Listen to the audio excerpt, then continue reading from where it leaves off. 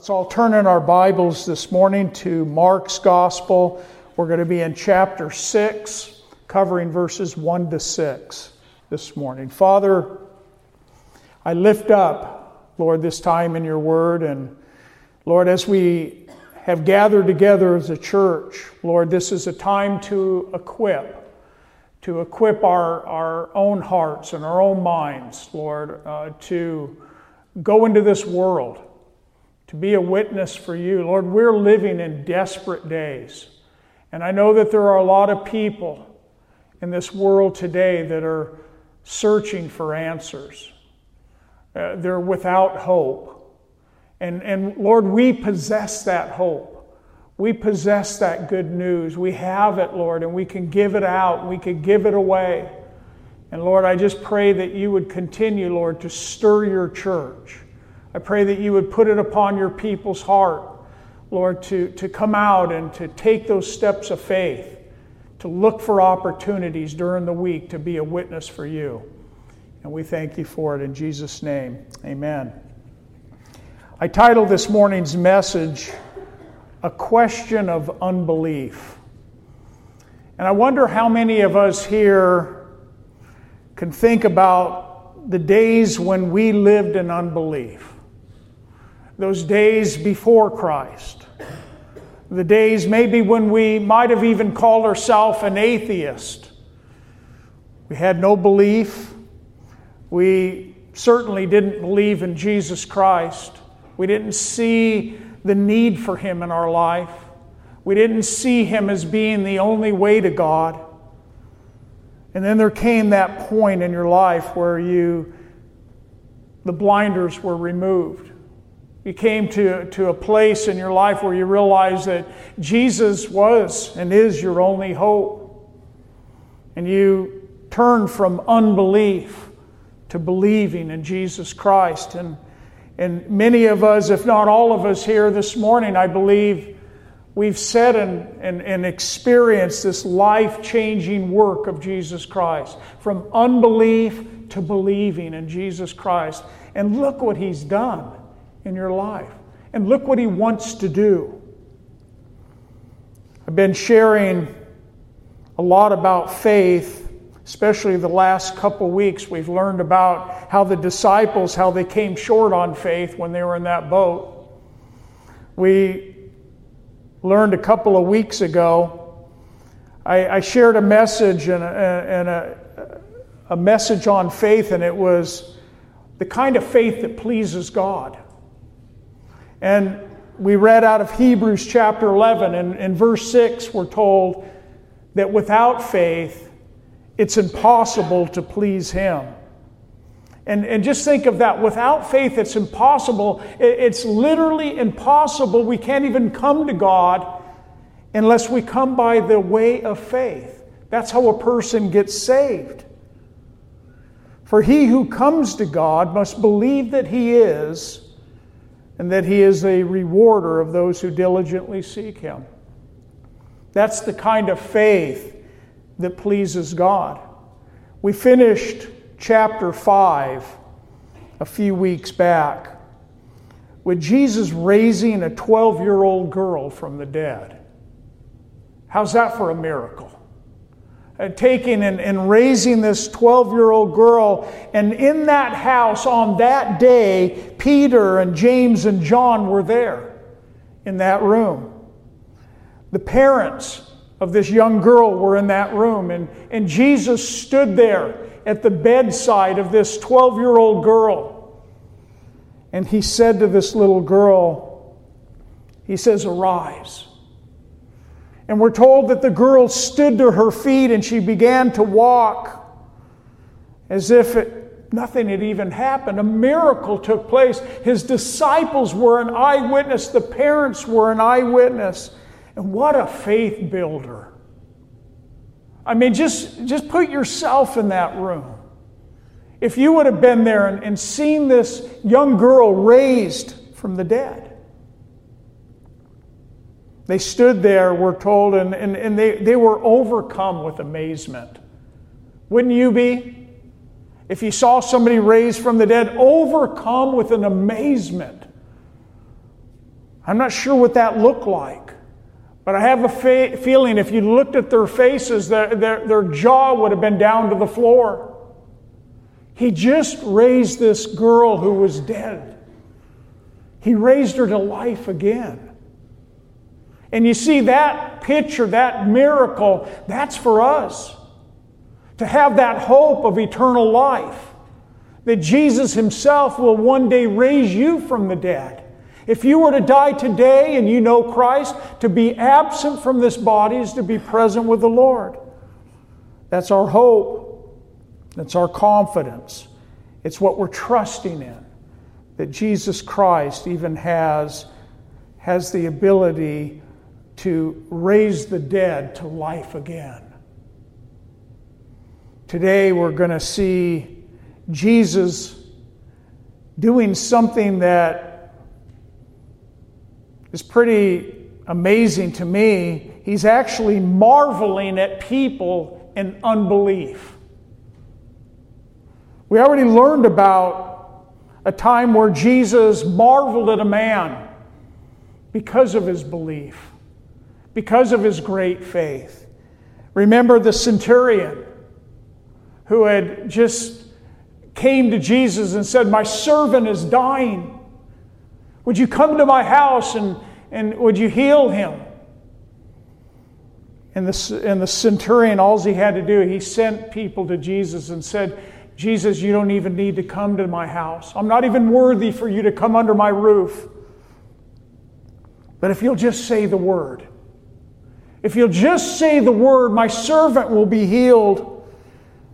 And we're told that Jesus, hearing those words, that he marveled at that Roman centurion's faith. He marveled at that. He said, "I haven't seen so great a faith in all of Israel." Jesus marveling at unbelief and then marveling at great faith. We know that Jesus, when he was looking and overlooking Jerusalem one day in Luke chapter 13, he looked over the city of Jerusalem and he began to be burdened with what he saw. And it says that he said, "Oh, Jerusalem, Jerusalem." He's thinking of the people as he's looking at them wandering around down there on the Temple Mount. The one who kills the prophets and stones those who are sent to her. He says, "Oh, how often I wanted to gather your children together as a hen gathers her brood under her wings." But then he says this, "But they were not willing." They weren't willing to come. They weren't willing to believe. We can look ahead in chapter 9 of Mark's Gospel, and we can see a father that comes to Jesus because his son has an evil spirit within him. And he says to Jesus, "If you can do anything, have compassion on us and help us." And Jesus said to him, "If you can believe, all things are possible to him who believes." And immediately the father of the child, he cries out and he says with tears in his eyes, "Lord, would you help my unbelief?" How many times have we maybe had to utter that prayer to the Lord? There's situations that we encounter in life that sometimes we feel that we don't have enough faith to believe in our God, that He is able to meet the need, that He's able to intervene. And God, would you help my unbelief? Would you help me to stand upon even the things that I don't know? How it's going to work out. I can't figure it out, but God, I believe in you. Would you help my unbelief? And I believe that maybe many of us this morning might need to pray that same prayer. God, would you help my unbelief? You see, God is in the midst, in a powerful way, amongst His people that are believing in Him. people that are exercising faith, people that are taking steps of faith. They're believing in Him. They're standing in prayer. They're doing all of these things that are really putting a smile on our Lord's face. He's amazed when He sees even your faith, when He sees you take great steps of faith. But God, would you help my unbelief? You see, unbelief, by definition, is an absence of faith. It's when we don't have enough faith to really believe that God is able. God, would you help me with my unbelief? You see, believing doesn't always require seeing, does it? There's many things that we don't see with our eyes, but we still believe. Remember what Jesus told Thomas after His resurrection, and Thomas couldn't believe unless he could see. Unless I could touch, unless I could see the nail prints. I don't have it. I can't believe. And Jesus says, blessed are those who don't see, yet they believe. That's the kind of faith that pleases God. Look at your Bibles at Mark's Gospel, chapter 6, verse 1. We read, then Jesus, He went out from there, speaking about the town of Capernaum that He was ministering from. And He came to His own country, and His disciples followed Him. His own country that is being spoken of here is the small town of Nazareth. Nazareth was only 20 miles. It was a one-day walk there, 20 miles from Capernaum. It was that hometown of our Lord. It's where our Lord was raised by His parents, Joseph and Mary. He's going back to His hometown now from Capernaum. And He's going there to be a witness. And His disciples are following after Him. And I don't believe that when He arrived in that town of Nazareth, I don't believe that He came there just for a homecoming with the family and friends, though they were there. I believe that when Jesus came, He came for the purpose of bringing the gospel to the people there of Nazareth. But it was going to also be a time that He was going to teach again His lessons to His disciples. You see, we're going to see next week that Jesus is going to then gather His disciples to Himself, and He's going to send them out on their own. This was going to be the time now where the disciples were going to go forth with the gospel themselves. Jesus had already invested a couple of years into these disciples' lives. Now it was time for them to go experience what it is to go out on their own and take the gospel out to this world. They were going to learn something there in Nazareth on that day. Jesus Himself was going to be confronted with people within His own hometown, people that had hearts of unbelief. The disciples following Jesus, as He walked into Nazareth on that day, it would have been a common scene. You see, rabbis or teachers, as they traveled around from city and town to town, they would come into these cities and go to the synagogue, and they would have an open forum to be able to read the scriptures to the people. And they typically would have their own disciples that would follow after them. And so Jesus walking in with His disciples into Nazareth, it would have been a common scene for the people to see. They would have gone right to the synagogue, the meeting place for the community, the social gathering for the people to hear the Word of God taught. They would have arrived there in that place, and the people there would have seen Jesus and seen His followers, and it probably would have been an automatic opportunity for Jesus to be able to stand there and open His mouth in the synagogue, Just like the Apostle Paul used to go and travel when he planted churches, the first thing he would do would be to find the synagogue in the city, because he knew how to an open forum to preach the gospel. But we know that Jesus, back in Luke's gospel in chapter 4, verse 16, that there was another time that Jesus arrived in this city. This was about 2 years earlier than the occasion that we're reading here in Mark's gospel. He went back to his hometown, and we read, you can turn there, Luke's gospel, chapter 4, verse 16. We read, so Jesus came to Nazareth, where he had been brought up, his hometown, where he was raised. And as his custom was, we're told, he went into the synagogue on the Sabbath day, and he stood up to read. Again, this was a common practice. A rabbi, a teacher coming into a synagogue, and the attendant, the one that oversaw the synagogue, would be able to walk over to that teacher and to be able to hand a scroll to them and allow them to be able to stand up and to read the scriptures. They did that on this day. And Jesus went in, and the attendant there brought Jesus a scroll that he held in his hands. And Jesus, as he took this scroll, it was from the book of the prophet Isaiah.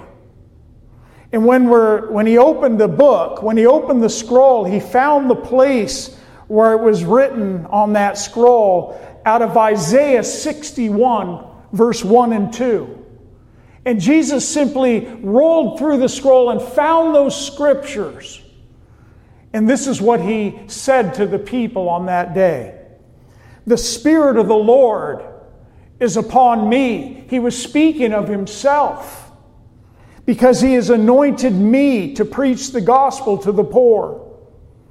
He has sent me to heal the brokenhearted, to proclaim liberty to the captives, and recovery of the sight to the blind, to set at liberty those who were oppressed, to proclaim the acceptable year of the Lord.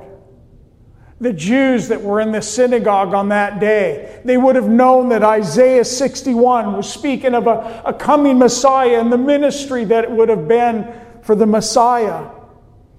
And then Jesus closed the book, we're told, in verse 20. He gave it back to the attendant, and then he sat down, and that was typically what the teacher would do. Now he was in a position that he was going to expound upon what he had just read. And we're told that the eyes of all the people that were in that synagogue were fixed upon Jesus. Can you get that picture in your mind? They were fixed upon him, anticipating what he was now going to say in regards to that. He just pointed, and they knew that. He was pointing those scriptures to himself. Jesus knew their hearts. He knew their hearts of unbelief. And they were just sitting there fixed upon him, waiting for what he would say. And Jesus began to say to them in verse 21, and he said this one line, "Today this scripture is fulfilled in your hearing." Today, right now, it's fulfilled in your hearing. As I just read to you Isaiah 61, verse 1 and 2, it's fulfilled this day in your hearing. And we're told that all who were there bore witness to him. They marveled at the gracious words which proceeded out of his mouth. I mean, those truly are gracious words, aren't they? To proclaim liberty to the captives and recovery of sight to the blind and liberty for those that are oppressed. Those are words and gracious words. They bore witness to him. They marveled at his gracious words. But then their mind took over. But then they started to think. And they said, "Is this not Joseph? This is Joseph's son. The one that is standing there reading to us Isaiah 61 and pointing that to himself. This is Joseph's son. He said to them, "You will surely say this proverb to me." Jesus is saying this to them now. You're going to say, and whether they said it with their lips and he heard them say it, or he was just anticipating what they were thinking in their heart, you will surely say this proverb to me, "Physician, heal yourself." That's what they were thinking, at least in their hearts. Whatever we have heard done in Capernaum, do also here in your country, is what they were saying to Jesus. The miracles that we heard, some of the miracles that we even witnessed that you're doing over there in Capernaum, why don't you do those miracles here? They were looking for a sign. Well, prove yourself, Jesus. Prove who you say you are. Then he said to them, knowing their hearts of unbelief, "Assuredly, I say to you, no prophet is accepted in his own country."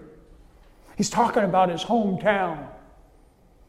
"But I tell you truly, many widows were in Israel in the days of Elijah, when the heavens was shut up for 3 years and 6 months, and there was a great famine throughout all the land. But to none of them was Elijah sent except to Zarephath in the region of Sidon." What Jesus is saying to them is that the prophet Elijah was sent not to the house of Israel, not to the many people that were there in great famine that were his own people, but Elijah was sent to Zarephath, who was a Gentile. How do you think that sounded in the ears of those Jews that were sitting in that synagogue that day? To the region of Sidon, a Gentile area, to a woman who was a widow. That's who he was sent to. And then he goes on to say, and many lepers were in Israel in the time of Elijah the prophet, another prophet. And none of them was cleansed except Nahum, the Syrian, another Gentile he's pointed out. So all of those in the synagogue, listen to what happens now. After these words, as they were fixed upon him, and he makes these words, the people that were in the synagogue, they heard these things, and it says they were filled with wrath. Jesus just pointed a finger at them. He knew their hearts of unbelief. That they weren't even respecting him because he was in his own hometown.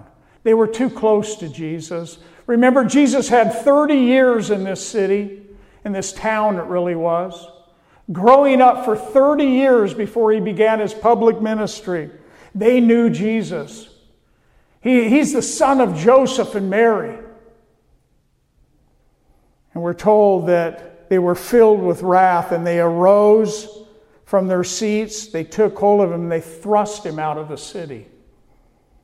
They led him out to the brow of the hill, which was there in that city, and they sought to throw him over the side of the cliff. And then we're told, and this is really a miracle of Jesus, he passed through the midst of them because it wasn't his time, and he went his way. The people literally took him out of that synagogue, took him outside the city to a cliff, and were ready to throw him over the side of the cliff. Gracious words that they marveled at. Until he pointed the finger at them. Until he made the claim that this applies to me. Think about the people. Think about the hearts of those people that would want to throw him over the side of a cliff for the words that he just spoke. We might call these people the religious people of the day. You know how we have religious people today? We might call them the churchgoers. We might say that these were the people that you would never think that would do something like that, to want to throw him over the side of the cliff for the words that he just spoke. These were the religious people of the day. And you see, Jesus is never impressed with religion. He's never impressed by good church attendance. Though it's good to attend church, though it's good to be regular, he's not impressed by it. It's not really what puts a smile on our Lord's face. He wants us to be more than that as Christians. He wants us to be people that not only believe, but we put feet to our faith. You see, a heart without Christ is a wicked thing, isn't it? You see how pride is so ugly? We've all experienced that. The ugliness of pride. Pride simply says, I don't need God. Jesus in the synagogue that day, he pricked the pride of the hearts of these people. He spoke the truth to them. He prophesied concerning them. And it led their pride-filled hearts to unbelief. They wanted to throw him over a cliff because of their hardness of heart. Listen how the prophet Jeremiah speaks about the heart of the people of Judah in his day. Jeremiah 17:1, it says, the sin of Judah is written, listen to how it puts it, the sin of Judah, this is God's people, is written with a pen of iron, with the point of a diamond. It is engraved on the tablet of their heart. You know what that is? You know, the pen of an iron, the tip like a diamond, that tells you that's a hard heart. It goes on in verse 9 and 10 of that chapter, and it says this, the heart is deceitful above all things. It's desperately wicked, and who can know it? The Lord searches the heart. He tests the mind, even to give every man according to his ways, according to the fruit of his doing. You see, God is the one that sees our heart. He can see our hearts this morning as we're sitting here. He knows every thought that's going through our mind. He knows how pliable our hearts are, or how hard they are. And we don't want to be those type of people that it takes a diamond tip pen to make any kind of an impression upon our heart at all. That was God's people. That was the prophet Jeremiah speaking to Judah, telling them, you have a hard heart. Look back at Mark's Gospel at verse 2. Jesus now comes back into his hometown. This is 2 years later. After that incident of wanting to throw him over the cliff, he comes back to his hometown of Nazareth for the second time. And we read in verse 2, when the Sabbath had come, Jesus began to teach in the synagogue. And many hearing him, we're told, were astonished, saying, where did this man get these things? And what wisdom is this which is given to him, that such mighty works are performed by his hands? They were astonished at how Jesus taught. You see, they were probably used to many different teachers coming into the synagogue. They would stand up and they would read the scriptures to the people. And that in itself, they probably were happy with that. But you see, Jesus was one that he expounded upon these things. They heard him speaking things about the scriptures and wisdom that they hadn't heard before. They were astonished at the way that he taught, with the wisdom in which he gave application to the things that he was saying. We've never heard anyone teach like this. He said that, and it was said that of him compared to the Pharisees even and the scribes. They were astonished at how he taught. They saw the wisdom in what he was saying. And isn't that the way it is? When the Word of God is mixed with the Holy Spirit of God, do you know what comes out of it? Wisdom and application. Whenever the Word of God is taught and the Holy Spirit is in that, there's application, there's wisdom, and people are filled and people hear application. In Hebrews chapter 4, verse 12, we read this about the Word of God. The Word of God, it's living, and it's also powerful. And it's also sharper than any two-edged sword. It's piercing. Do you get these words? It's living, it's powerful, it's sharper, it's piercing. It says it's piercing even to the division of the soul and the spirit. In other words, God's Word is able to get down into the very nitty-gritty of your heart. It can get into the recesses, the things you try to hide from God, the excuses that you make. His Word is able to unveil those things and bring them to light. That's the Word of God. It's a discerner, it goes on to say, of the thoughts and the intents of the heart. If you really want to know about yourself, just read God's Word. There's much that He'll tell you about yourself and how we are and how we often respond, and the little faith that we have, and the great, you'll learn a lot because God knows our hearts. He knows man's heart. When the people rejected the truth of the gospel that day in Nazareth, it wasn't because there was a problem with Jesus' teaching. It wasn't even the message that He brought to them. It wasn't the fact that Jesus wasn't a good communicator and they're just angry at the fact that He's not a good teacher. It was because the people were unwilling to yield to the truth of the gospel. Their hearts were hearts of unbelief. And they had these hearts that were unwilling to yield. What they heard with their ears and what they saw with their eyes, they still couldn't believe. Their hearts were set in unbelief. That's a dangerous place to be. The heart and the mind of a person that is able to receive truth is a heart that God has prepared. It's eyes that have been unveiled to see, to understand, to perceive. But if somebody sits with a heart of unbelief, if they're set in their heart in unbelief, then they remain in that state.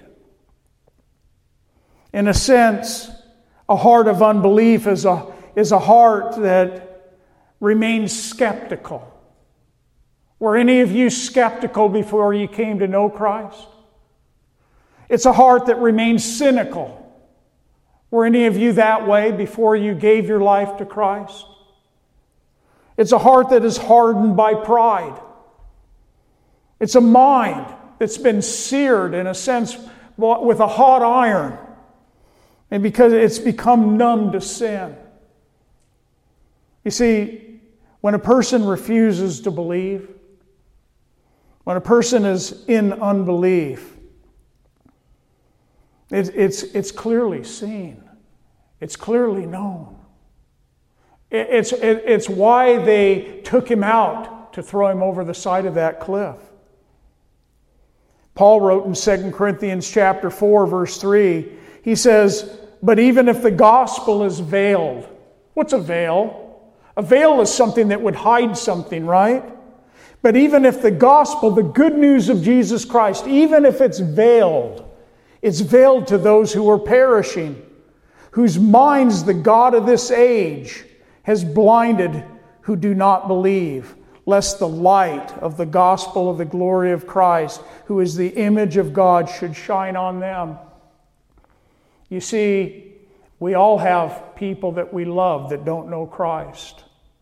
We have people that are spiritually blinded to the gospel, and we know that they are. But what we do is we pray, God, would you unveil their blinded eyes? Would you prepare and soften their hearts so that when that person comes along to share the gospel, they might have open eyes for that moment to see and to be able to receive the gospel? God, I know that there are people in my own family that they need to have their eyes unveiled. They need to have you soften their hard heart, to take them out of a place of unbelief to a place of believing. It requires the unveiling of those blinded eyes. We're told that many who heard Jesus teach that day, they were astonished. They acknowledged the mighty works. They had probably heard. Some of them had been over. It's only 20 miles away. They'd been to Capernaum. They may have witnessed some of the miracles Jesus did. They'd heard of remember, the miracles were spreading. His fame was spreading throughout all of Galilee by this time. As a matter of fact, we read in Mark 1:28, it says, immediately his fame spread throughout all the region around Galilee. So this wasn't anything that was done in the dark. Jesus' name and who he was and what he was doing and what he was saying was being made known throughout all of Galilee. But what's the difference? He's back in his hometown. And why are these people responding to Jesus differently? The problem that the people had there in Nazareth was not the truth. It was because it was an issue of they needed evidence. It was an issue of unbelief in their hearts. You see, they knew who Jesus was. They lived with Jesus. In those 30 years when he was being raised in that city there, that town, it's believed that Joseph passed away probably early on in those years. And it could have been Jesus living with his mother and with his brothers and sisters there in Nazareth, kind of taking that lead role there. And so he was there for 30 years. The last time that we hear anything of Jesus in Scripture was when he was 12 years old, when he was in the temple there in Jerusalem. And his parents found him there, sitting there with the scribes, dialoguing with them. At 12 years old. And then from the age 12 all the way to age 30, before he began his public ministry, we have these silent years that we don't hear anything about Jesus. What was going on in all of those years as Jesus was being raised and living in this, even to a young man, living there in Nazareth? He had brothers and sisters that were there with him. Look at verse 3. This is what tripped them up. Is this not the carpenter, they said, the son of Mary, and brother of James and Joses, Judas and Simon? Are not his sisters here with us? And then it says, and because of that, they were offended at him. They couldn't wrap their head around this thought. He is speaking as if he is a prophet.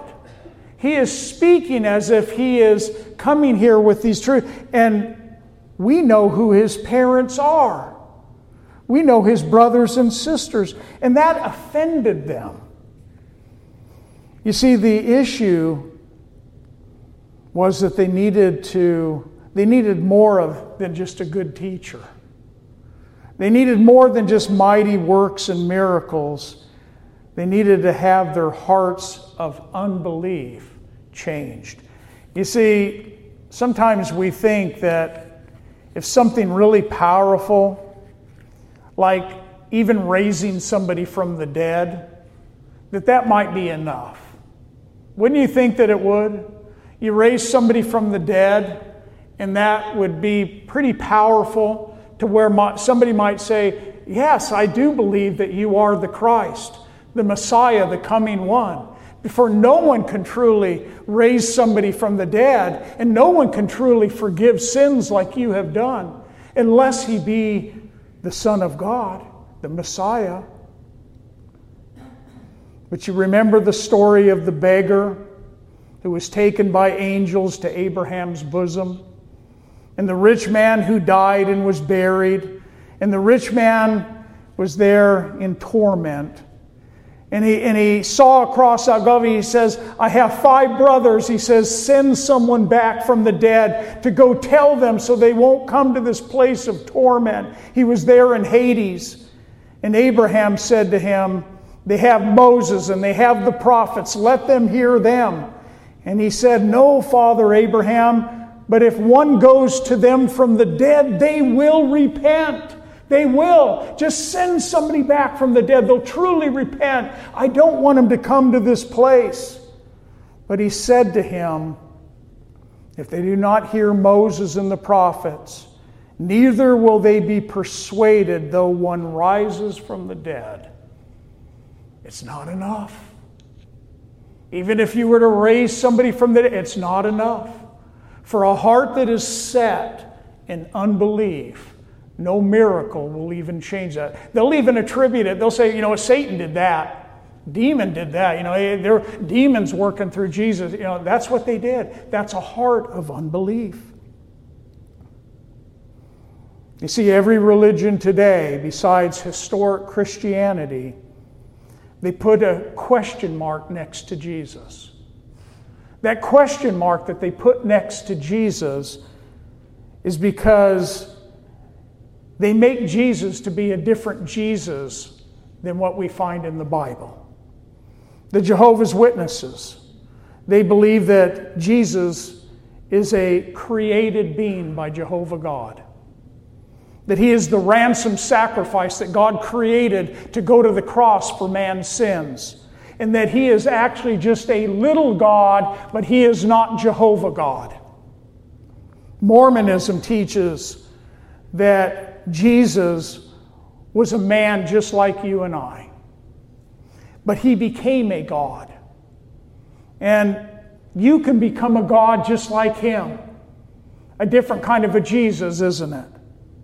Islam teaches that Jesus was just a prophet of God. But he wasn't Allah. He's just a prophet of God. Other groups say that he was a great teacher. He was a moral man. He was a just man, but he wasn't the Messiah. He's not the one we're looking for. Even Israel, God's own people, stumbled over him, that he was who he claimed to be. Christianity teaches and believes what the Bible says about Jesus. He is God in flesh. He's all God and he's all man. He's a God-man. In John 8:19, the Pharisees asked Jesus one day, where is your Father, Jesus? And Jesus answered, he says, you know neither me nor my Father. If you had known me, you would have known my Father also. He put them in their place, didn't he? Those that want to approach Jesus with these questions of unbelief, he put them in their place. If you would have known me, you would have known my Father also. Look at verse 4 back in our text. But Jesus said to them, speaking about the people that were there in the synagogue, a prophet is not without honor except in his own country, among his own relatives, and in his own house. How many of you can relate to that? How many of you have family members that really didn't like the idea when you said you were a Christian now? I mean, this is my mom and dad. I mean, this is my brother and sister. These are people I love, but as soon as you gave your life to Christ, what's all this about? What's this new thing? And we really realize how much the spiritual battle that rages even within a family. Here's Jesus coming into his own hometown. He comes in as a prophet. He comes into the synagogue to preach the gospel. And a prophet is not without honor except in his own country. John 7:5 tells us this. For even Jesus' brothers did not believe in him. He's in his hometown. He's there where his brothers live. And even his own brothers didn't believe in Jesus. We know that they did later on. We know at least two of them wrote two of the New Testament books, James and Jude. They came to a saving faith, but it wasn't until after the resurrection. Isn't that amazing? Here's Jesus' own half-brothers. They didn't believe. We know that when a prophet would typically come into a city, generally speaking, the people would honor that prophet. They would know that this prophet was there as a mouthpiece for God. And whenever he had come into the synagogue, they would give an open ear to that prophet that would come. And I'm sure that they had heard numerous teachers that had come along to that synagogue. But Jesus came in a different manner and in a different fashion with different words of wisdom that pricked their hearts of unbelief. He was also in his own hometown. And they couldn't put two and two together. When they saw Jesus standing there, attributing these things to himself, the people couldn't figure it out in their own mind. It's what caused them to have this heart of unbelief. It was too familiar. Familiarity. They were too familiar with Jesus. We saw him get his hands dirty as a carpenter. We saw him building houses here in our town. We saw all of these things that Jesus did, taking care of his family, doing those things that he did. We witnessed those things. And you're standing here as Messiah? Jesus knew that in his own hometown, that it was going to be a place of unbelief. But not for all. There were some that did believe. We know that Jesus healed a few sick.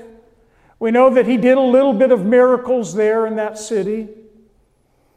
But there were many that would not believe. The many that remained in unbelief. But it also tells us, look at verse 5. It says, now Jesus could do no mighty work there, except that he laid his hands on a few sick people and healed them. He couldn't even do like what he was doing over in Capernaum, because the people that were there were, many of them that were in unbelief. There was no faith that was just, rolling around throughout the town there of Nazareth. And it makes me wonder sometimes when I think about church. I think about our church. I think about the place that we're all in. And we want to be people of faith. We want to be people that are wanting to trust God with things. We want to see God move in our midst. We want to know that God answers our prayers when we lift up prayers. We want to see God do things in our midst. But you know what will hinder God?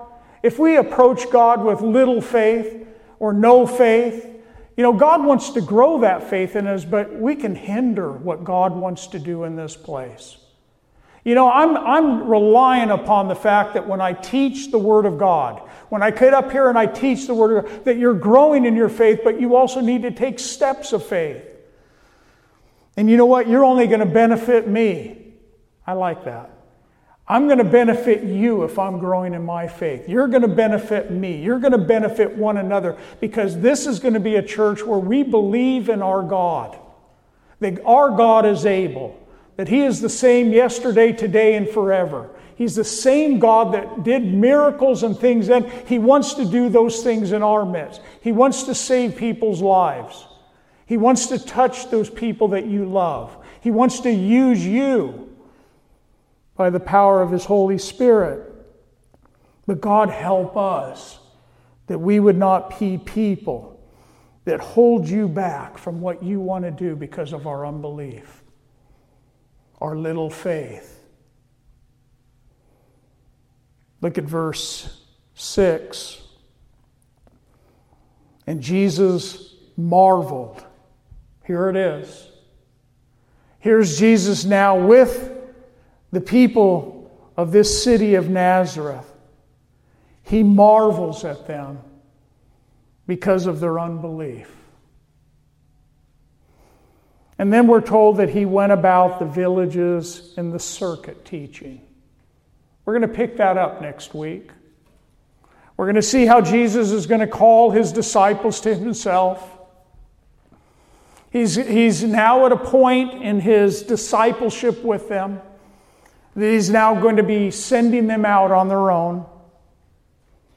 Jesus came into the city knowing really what he was going to expect. He didn't walk out of the city all bummed out. I'm sure he was saddened by their unbelief, but he didn't come unexpecting that the people were just going to receive him and be throwing, he knew. There was training that was going on with these disciples right now. A prophet is not without honor except in his own country. They were witnessing that. They saw how little fruit was happening there in Nazareth. Disciples saw that, how there was a rejection of the Lord. But the people over in Capernaum, man, they were just thronging him. They were all around him, man. Miracles were happening everywhere. People, but not here in Nazareth.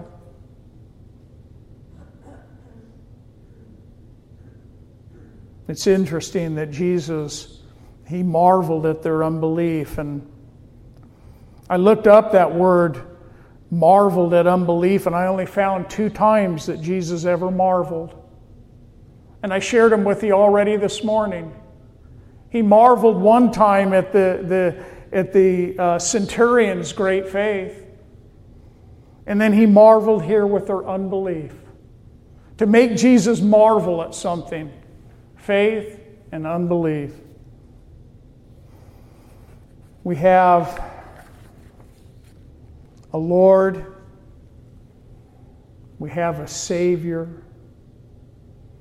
We have a God that does so many things that are worthy of our marveling at.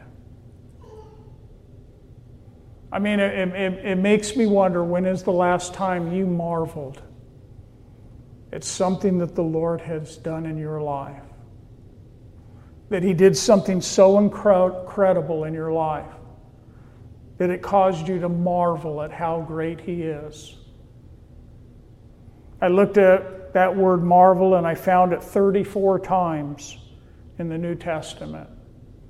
6 of those times are in Mark's Gospel. But every time that you see this word marveling, except for those 2 times with Jesus, it was always that the people marveled, or everyone marveled, or the multitudes marveled, or those in the synagogue marveled, or the disciples marveled at Jesus, or the governor marveled greatly. And even Pilate himself marveled at Jesus when Jesus stood before Pilate. He even knew that there was something about him. It makes us ask the question, why would anyone struggle with unbelief? Why would anyone even struggle when they see how gracious and merciful and loving God is, Jesus is? When they see the changed lives by Jesus. I mean, why would anyone struggle with that? It's because we have a heart. And we have pride, and we have those things that stand in the way. And unbelief, it's a dangerous word. And the reason why it's so dangerous is because it has to do with a person's destiny. We read in the book of Romans how the Jews In Romans chapter 9, 10, and 11, if you look at those 3 chapters, you'll read in chapter 9 of Romans about Israel and their past rejection of Jesus Christ. If you read in Romans chapter 10, you're going to read about Israel present day today, that they are living in unbelief. If you look at Romans chapter 11, you're going to read about Israel future. What plan does God have for the nation of Israel in the future in their unbelief? God is still going to save a remnant of His people. Is there a remedy for unbelief? There is. But we need to pray that God would open up eyes of those that we love, people we're witnessing to, that God could change their heart, turn them from unbelief to believing. I encourage you to read ahead.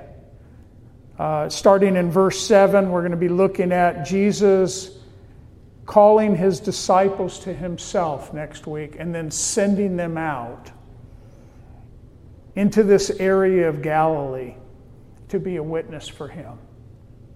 We're going to learn next week some of the do's and don'ts of being a witness for Jesus Christ. What Christ, how He wants to work through us and make us powerful witnesses for Him. And so read ahead on that. Let's have the worship team come up. Father, we thank You, Lord, for Your patience in our life.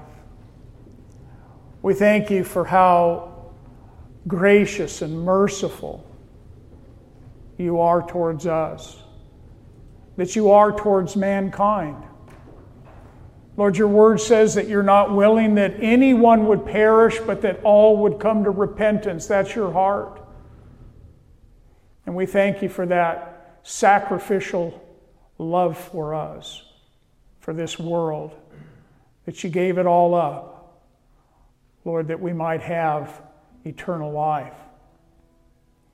Father, I pray that You would help each one of us here this morning if there's areas of doubt, if we're lacking faith in some area in our life right now, if we're finding it hard to trust You for something. God, would You help our unbelief? Lord, You were very gracious with Your disciples when You said to them, "Why are you so fearful? Why are you so fearful? Why are you still with no faith? Why are you still of such little faith?" God, would You forgive us for not applying ourselves to grow in our faith. Faith comes by hearing, and hearing by the Word of God. Lord, would You stir our hearts this morning? Would You do something extraordinary in our lives this week? That You might get our attention. That we might look to You in a stronger way this week. That You would give us opportunity to be a witness. Open doors, open blinded eyes, Lord, and let us seize the opportunities that You put before us. And we thank You for it. In Jesus' name we pray. Amen. Let's all stand.